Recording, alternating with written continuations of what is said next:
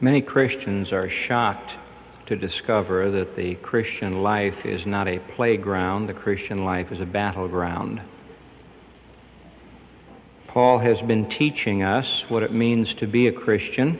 We have been going through these chapters in Ephesians. In chapters 1, 2, and 3, Paul has talked about our wealth in Christ, what God has done for us through His Son. Then in chapters 4 and 5, he's talked about our walk in Christ. And now in chapter 6, he comes to our warfare. We've gone from blessing to behavior to battle. We've gone from the church as a temple, and the church as a body, to the church as an army. Quite frankly, there are many Christians who never get as far as chapter 6 of Ephesians. I mean, they're saved. They can give you the doctrines of chapters 1, 2, and 3.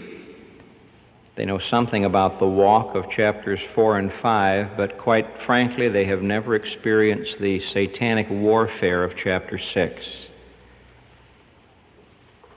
Now, the interesting thing is that Paul is telling these admonitions to Christian people. He's not warning unsaved people about demonic forces. He's warning Christian people about demonic forces. We have the idea that Satan is working outside the church. And yet Paul is telling us that Satan is working inside the church. And in many respects, Ephesians chapter 6, verses 10 through 20, represent a rather frightening doctrinal truth.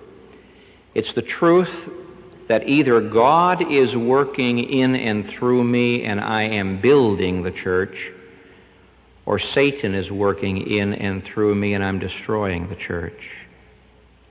And the sad thing is many Christians don't know the difference. Satan works in business meetings.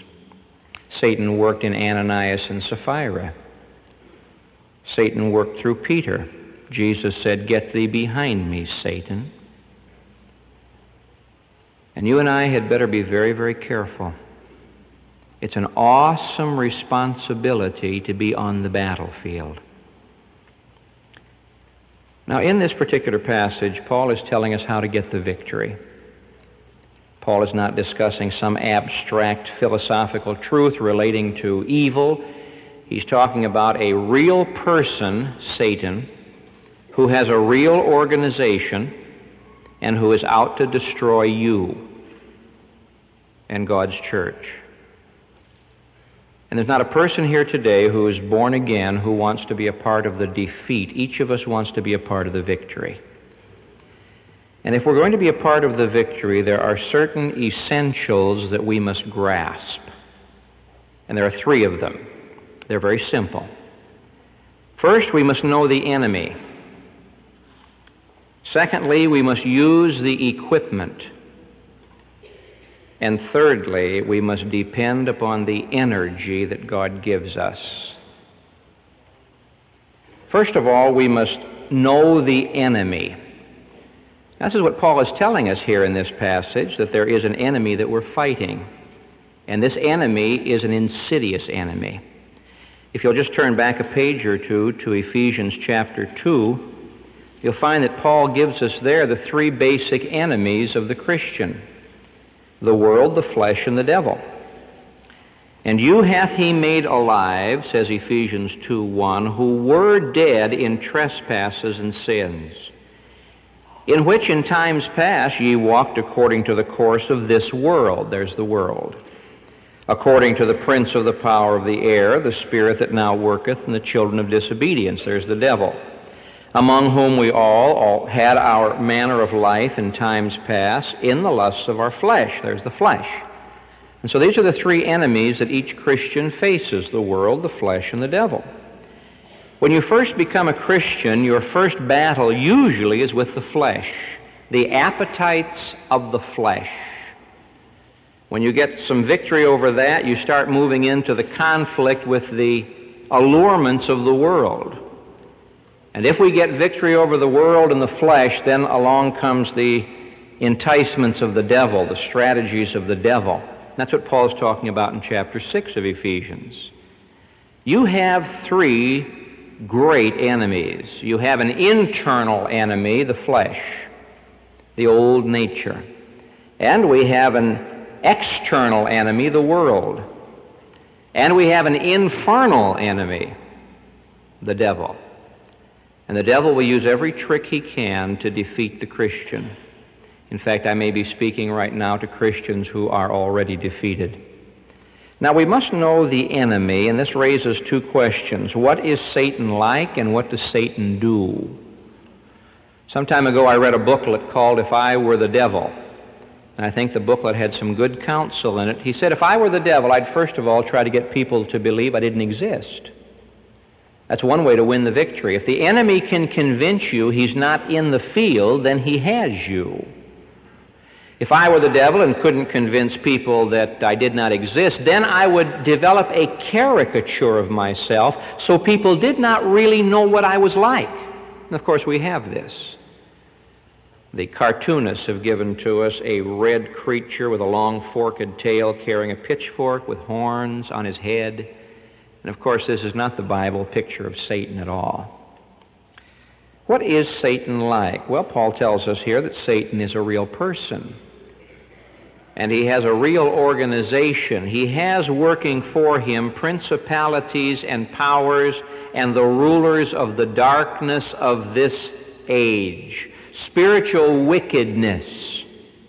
Satan has an army. Satan has an organization of demonic creatures, and this organization of demonic creatures is hard at work trying to get a hold of you and me.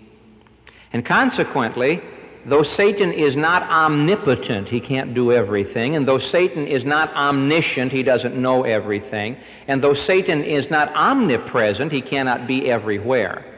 The organization that he has is so vast that it seems as though Satan is at work in every part of this world. There are those who want us to believe that Satan has been chained. If he has been chained, my friends, that's an awful long chain. And I would certainly hate to be around when he is loose. And so Satan has an organization, and this organization wants to use people. Paul makes it very clear that we're not wrestling against flesh and blood. I suppose everyone here today can think of some person who makes life difficult for him. A relative, an enemy, a landlord, an employer, a fellow employee, maybe even somebody here in this church. There might be someone that when you wake up in the morning, you think of that person and it just bothers you all day long. Paul makes it very clear that we don't wrestle against flesh and blood. Our problem is not people. Our problem is the person, Satan, who wants to use people. How is God getting his work done in this world? Through people. Yield your bodies to be the instruments of God. Yield the members of your bodies as instruments of righteousness. Just as the Holy Spirit uses people to get his work done in this world, so the unholy spirit, the spirit that works in the children of disobedience, uses people to get his work done in this world. And if he can, he uses Christian people. Now, it's a conviction of mine that Christian people cannot be demon-possessed. I will not make this a test of fellowship. I do believe, however, that many Christians are demon-obsessed. Satan so gets a hold of their mind that their thinking gets twisted. They become obsessed with something. And Satan goes to work to use their lives to wreck the work of God. And so you keep in mind as we talk about Satan, we're not talking about Satan working outside the church. Paul is talking about Satan working inside the church. He's not talking about Satan using the horrible, unsaved leaders of the world. He's talking about Satan working through the lives of professed believers. And so Satan is a real person who uses people to get his work done, and Satan is strong. Don't ever joke about the devil. Several times in this passage, Paul says, you be strong, you stand, you take your stand, because we're fighting against a very formidable foe. He's compared to a lion. I have no anxiety, no desire to meet with a lion. He's compared with a dragon. He's compared with an angel of light. He's compared to a subtle serpent. He's compared to a destroyer. He's very strong and he's very subtle. Paul tells us here that we might be able to fight against the wiles of the devil, verse 11. That word wiles is the word methods, strategy, the tactics of the devil, the strategy of the devil. And consequently, being so subtle and so wise, he is able so to work to trick people up. Satan is organized and strong and subtle and wise, and he has many tactics that he uses to fight against you and fight against me. If you'll just take the different articles of the armor of God and get the opposite of them, you'll find what Satan does. What are the devices that Satan uses? What are the devices of the devil in accomplishing his work in this world? Well, there are several of them. For example, he says in verse 14, have your loins girded about with truth, because Satan is the deceiver. Yea, hath God said. He tells us in the rest of that verse, the breastplate of righteousness, because Satan is the accuser. He is the denouncer. He wants to come to you and accuse you of sin. And so he's the deceiver and he's the accuser. Verse 15, the preparation of the gospel of peace. He is the destroyer. It is the Christian's responsibility to bring peace. We are to be wearing the shoes of peace so that wherever we walk, we are bringing peace. May I make it very clear that in this world, Christians do not create problems if they're in the will of God. They reveal them. You say, Pastor, I went to work in an office and we've had trouble ever since. If you're in the will of God, Christians do not create problems, they reveal them. The problems were already there. When the light comes shining in, that's when people begin to see the darkness and see the dust and the dirt. And Satan is, of course, the accuser, and Satan is the destroyer. I don't think we appreciate that. Satan is out to destroy homes. He's out to destroy marriages. He's out to destroy Sunday school classes. He would destroy your body if he could. He's out to destroy the testimony of the church. There are people in this world who go through life building, and there are people who go through life destroying. Jesus said that Satan is a thief, and he's a murderer, and he's a liar. The thief cometh not but for to steal and to kill and to destroy. And so the loins girded with truth, Satan's a deceiver, and the breastplate of righteousness, he is the accuser, and the feet shod with the gospel of peace, he's the destroyer and the divider. The shield of faith, he's the great doubter. He doesn't want you to believe what God has to say. The fiery darts of the wicked one that are thrown against us. The helmet of salvation. He wants to confuse your mind. He wants to darken your mind. If he can get a Christian thinking the wrong kind of thoughts, he's got him. For as he thinketh, so he is. And of course, the sword of the Spirit, which is the Word of God, he's the great denier. He denies the Word of God. So here are the 6 parts of the believer's armor to meet the 6 devices of the devil, and unless you and I use the whole armor of God, Satan is going to get us. And he's going to use us to tear down the work of the Lord. We must know the enemy. When you wake up tomorrow morning, you've got to recognize the fact that Satan has got some plan to ruin that day. The next time you come to a committee meeting or a church meeting, recognize the fact that Satan has got some plan to wreck that meeting. The next time a committee or a board makes a decision to move forward in the work of God, you can be sure Satan has got some plan to put a roadblock in the way. And I have to ask myself the question, and so do you, Is the Holy Spirit of God working in me to win victory, to withstand and stand and gain new ground? Or is Satan working in and through us to defeat the work of God? It's a serious thing. The sad thing is, Satan is so subtle, and he has some Christians so confused and so deceived, they actually believe that what they're doing is the will of God. We must know the enemy. Now, the best way to get to know the enemy is to read this book.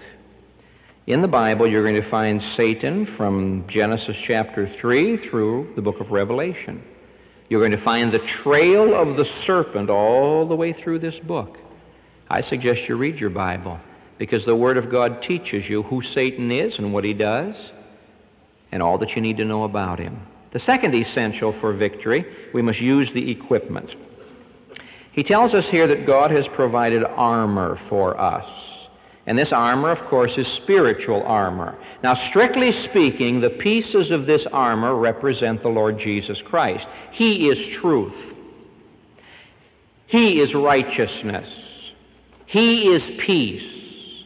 He is the faithful one. He is our salvation. He is the Word of God. Strictly speaking, when you and I were saved, God made available to us all of Jesus Christ. Put ye on the Lord Jesus Christ. So strictly speaking, He is the armor. But in everyday application, He's talking here about individual steps that you and I can take in winning victory over the devil and all of his forces. He tells us, first of all, to put on the whole armor of God. I read an interesting thing about a famous man the other day, Sir Philip Sidney. I think in high school we had to read some of the poetry that Sir Philip Sidney wrote. Back in 1586, Sir Philip went out to battle. The British were fighting in the Netherlands, and he went out to battle. And before the battle started, Sir Philip looked and saw his friend, Sir William Pelham, going out to battle, and Sir William was not wearing his complete armor. Sir William did not have on the leg pieces for the armor. Now, Paul here doesn't talk about the leg pieces because he's not trying to make everything in the armor stand for something. But Sir Philip looked at his friend, Sir William, and he said, "You're not wearing your leg pieces. There's no reason why I should wear mine. After all, why should I go out to battle dressed better than my friend?" And of course, you know what happened. A musket shot came along and hit Sir Philip in the leg, and he was killed. He was killed because he was not wearing all of his armor. When David laid aside his armor and got off of the battlefield, Satan got to him, and he fell into terrible sin. And so Paul warns us to begin with that there are 6 parts to this armor, and all of it is necessary. Paul is saying to me, don't get so smart and so proud and so cocky and so self-assured. You can say, well, I have conquered that area. I've taken care of that. The devil can't bother me there anymore. Satan just retreats a little bit and waits until we get real confident. Then he subtly moves up, and the place where we aren't guarded is where he attacks. And so we take the whole armor of God. Now, let's take these pieces individually. We'll not go into detail on them. We could spend week upon week studying these individual pieces of armor, but let's just make it practical for us today. First of all, he says, if you're going to defeat the devil, you've got to use the equipment by putting on the girdle of truth. Now, the Roman soldier wore a tunic, and in order to keep this tunic from getting in his way, he wore a girdle. And he would have this girdle around his waist to tie everything together. Now, the girdle of truth represents the truth of the Word of God controlling our lives. When we wake up in the morning, the first thing we do is reach for the Word of God and let the Word of God get into our lives. The girdle of truth, the Word of God. 3 or 4 years ago, I was sitting upstairs in the study, and I bent over to put a piece of paper in the wastebasket and could not straighten up. Something happened in my lower back that just gave me such horrible pain. I don't to this day know how I got home. I remember getting to my car, and for several days until the doctor was able to give me treatment, I was as weak as a baby. I had a hard time walking. I could not even turn over in bed. You see, this pelvic area, this area right here, is where you get your strength for running and for walking and for wielding the sword and for standing. And the first thing we do is get our strength from the Word of God. If I am questioning God's Word, if I am not believing God's Word, if I haven't taken all of God's Word and applied it, then Satan's going to get the victory. The girdle of truth is just simply the application of the Word of God to my life. Satan is the liar. And if my loins are girded with truth, I'm not going to believe his lies. Now, having put on the girdle of truth, which is all of the Word of God, the next thing is the breastplate of righteousness, which is for the front and the back. This was the part that covered the heart, the viscera, the very delicate, important organs. This righteousness is not our righteousness. This is the righteousness of Jesus Christ, which we received when we were saved. Satan wants to come to you and me and say, oh, you did that, you did this, why don't you quit? We have on the breastplate of righteousness, and when he accuses us, the righteousness of Christ answers him. I think more Christians are defeated by the accusations of the devil than anything else. You're serving the Lord and doing the very best you can, and all of a sudden something hits you like that and says, what right do you have to serve the Lord? Remember when you did this? Remember when you thought that? Or what about this? What about what you did before you were saved? Now, if you listen to that, he'll defeat you. But if you say, Satan, I want you to look at something. I am wearing not my righteousness, not even the righteousness of D.L. Moody. I'm wearing the righteousness of Jesus Christ. Now, find fault with that if you can. You see, when he comes to me as the deceiver, he meets the girdle of truth, the Word of God, all of it. When he comes to me as the denouncer, the accuser, he meets the breastplate of righteousness, the righteousness of our Lord Jesus Christ. I want to point out to you an important thing. The breastplate of righteousness covers the heart. Too many Christians go by their feelings. And you can't go by feelings. If you go by feelings, Satan will gradually lead you into false feelings, counterfeit feelings, and then absolute feelings of defeat and discouragement and despair and suicide. Your feelings, my feelings, must be covered by the righteousness of Jesus Christ. We don't get victory because we feel a certain way. We get victory because we have received the righteousness of Jesus Christ in our lives. Which leads, of course, to the third piece of armor, the shoes of peace. First, the soldier puts on the girdle of truth, Satan the deceiver. Then the breastplate of righteousness, Satan the denouncer, the accuser. Then the shoes of peace, Satan the destroyer. He is a destroyer. I have preached in churches where Satan has almost destroyed the church. I have visited homes where Satan has almost destroyed the marriage. I have talked to children whose parents, because Satan has been at work, have almost destroyed them. I have talked to employees whose employers have almost destroyed them. Satan is the destroyer. This we better take seriously. And the soldier puts on the preparation of the gospel of peace. Now, a Roman soldier wore hobnailed shoes. He did so for two reasons. One, the hobnailed shoes gave him stability.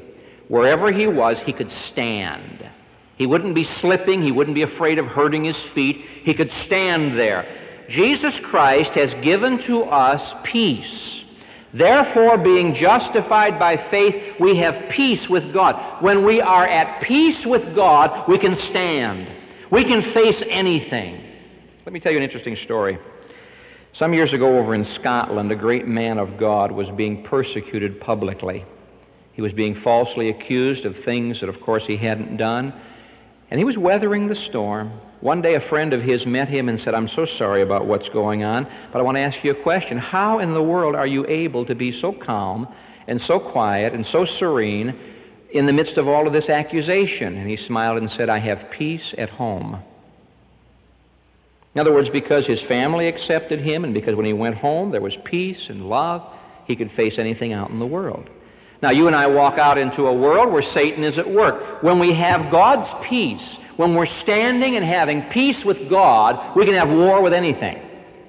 The hobnail boots shoes gave to them stability. Secondly, the shoes gave to them mobility.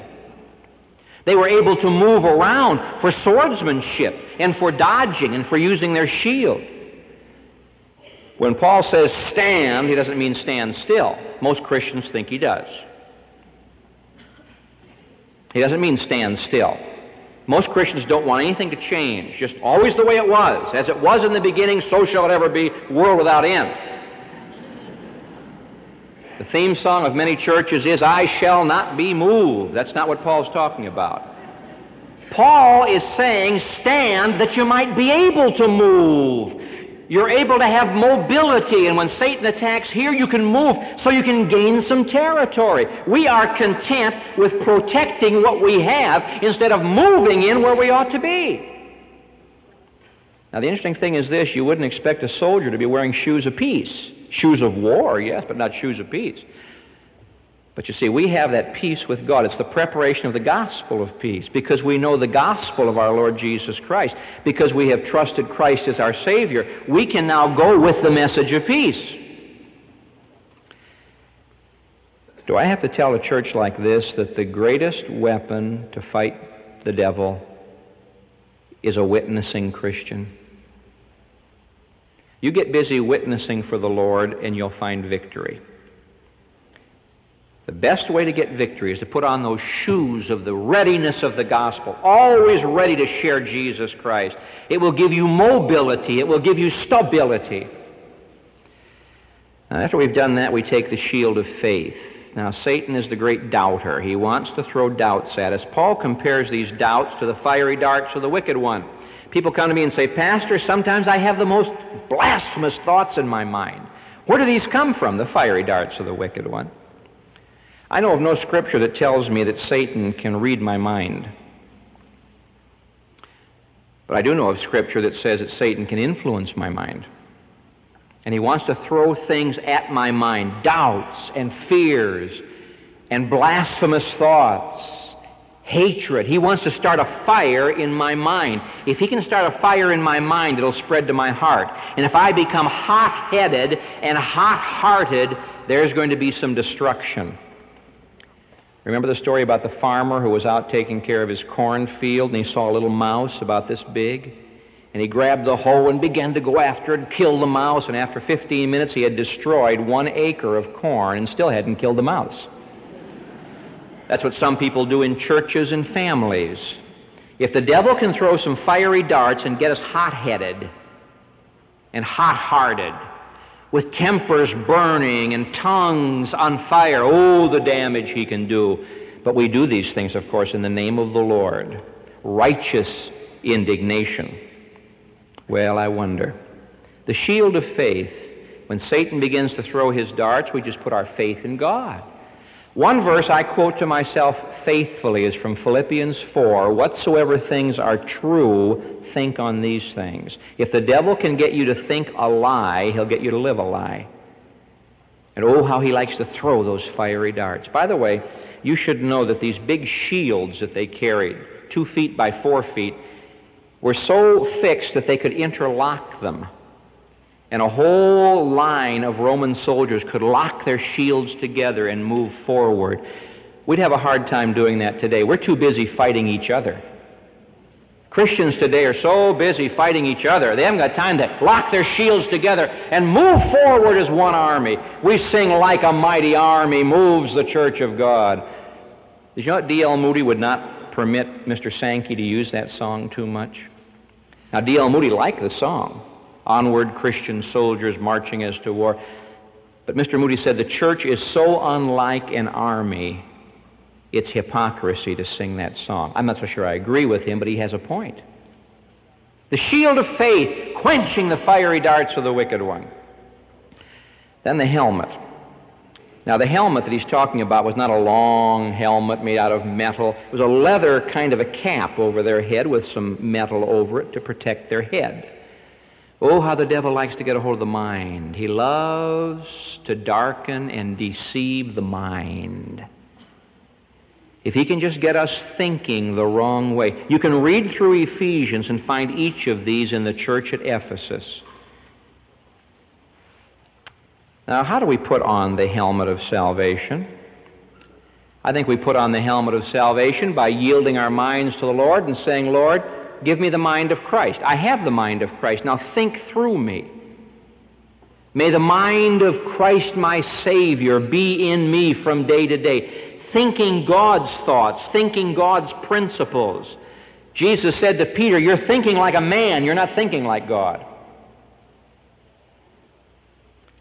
And then having done all of that, we take the sword of the Spirit, which is the Word of God. Now, the Word of God was the girdle of truth. That's all of the Word accepted for my life. The sword is using individual parts of the Word when they are needed. But in order to do that, you have to know the Word of God. If you were going to go out to battle, and if I were going to go out to battle with a sword, I would practice swordsmanship. I would get to know my weapon. It constantly amazes me here at the Moody Church how many people do not need Sunday school. They know so much of the Bible, they don't need Sunday school anymore. I don't think the day will ever come when anyone's going to know so much of the Bible he can afford not to study it. All the advantages we have in this Chicago area for getting to know the Word of God, and people ignore them. Taking the sword of the Spirit. The Holy Spirit gives us the sword, which is the Word of God. And unlike a regular sword, this sword never gets dull. Unlike a regular sword, it pierces the inner man, not the outer man. Unlike a regular sword, the sword of the Spirit pierces to bring life, not death. And Satan hates the Bible. Jesus used the sword of the Spirit in the wilderness when Satan attacked him. It is written, it is written, it is written. And with three mighty thrusts of his sword, Jesus defeated Satan. We've got to use the equipment. Let's not come running to God and saying, oh, I failed. Lord, you failed me. No, God has given to us the equipment. God has given to us all that we need. Put on the armor for defense, pick up the sword for offense, and we can defeat the wicked one, which leads us to our third essential. We must depend on the energy. He tells us in verse 18, praying. Prayer is the energy for the Christian soldier to accomplish his work. Prayer is the energy for taking the Word of God. Prayer is the energy for using the shield of faith. It is prayer that gives to us the power that we need. Now he tells us what kind of prayer. Not just getting up in the morning and between the bed and the bathroom saying, Lord, bless me today. It's amazing how many people pray like this. He's telling us here, always praying. Why? Because Satan's always at work. Always persevering in prayer. That means sticking with it. Keep on praying. Men ought always to pray and not to faint. Pray without ceasing. Praying with all prayer. Now, what is all prayer? Well, there's prayers of supplication, there's prayers of intercession, prayers of thanksgiving, all prayer. There are times when the greatest way to get victory is just to praise God. There are times when the greatest way to get victory is to pray for somebody else. God turned the captivity of Job when he prayed for his friends. So we have all prayer, always, in the Spirit, the Holy Spirit of God praying in and through us, and you pray with your eyes open, watching. You see, if you're going to fight the enemy, you don't walk around with your eyes closed. You pray with your eyes open. While we're praying, noticing what is going on. Nehemiah did this. We set our watch and we prayed. And we pray for all the saints, verse 18. Not just for me, not just for my family, not just for my loved ones, not just for our church, but for all the saints. Why? Because all the saints are going through the same battle. Oh, you say, Pastor, nobody's ever gone through what I've gone through. Stick around, somebody will. In fact, the devil likes nothing better than for you and me to say, oh, nobody's ever been through this before. Bless your heart, lots of people have been through that before. I received a 5-page letter this week from a lady describing a series of problems that were so unique to her. Interestingly enough, I can name another couple that's been through the very same situation. All the saints, all of us are involved in this. All of us are a part of the army. And so we're in a battle. I thank God for the joys of the Christian life. I thank God for those days when the sun is shining brightly and the Lord is blessing wonderfully. But I tell you, I've also learned to give thanks for those days when there's been battle. There can be no victory without battle. There can be no victory without enemies. There can be no battle without enemies. And we're in a battle. And if you're taking your Christian responsibility lightly, remember you're in a battle. I wonder what it would be like if the army of the United States ran the way the average church does.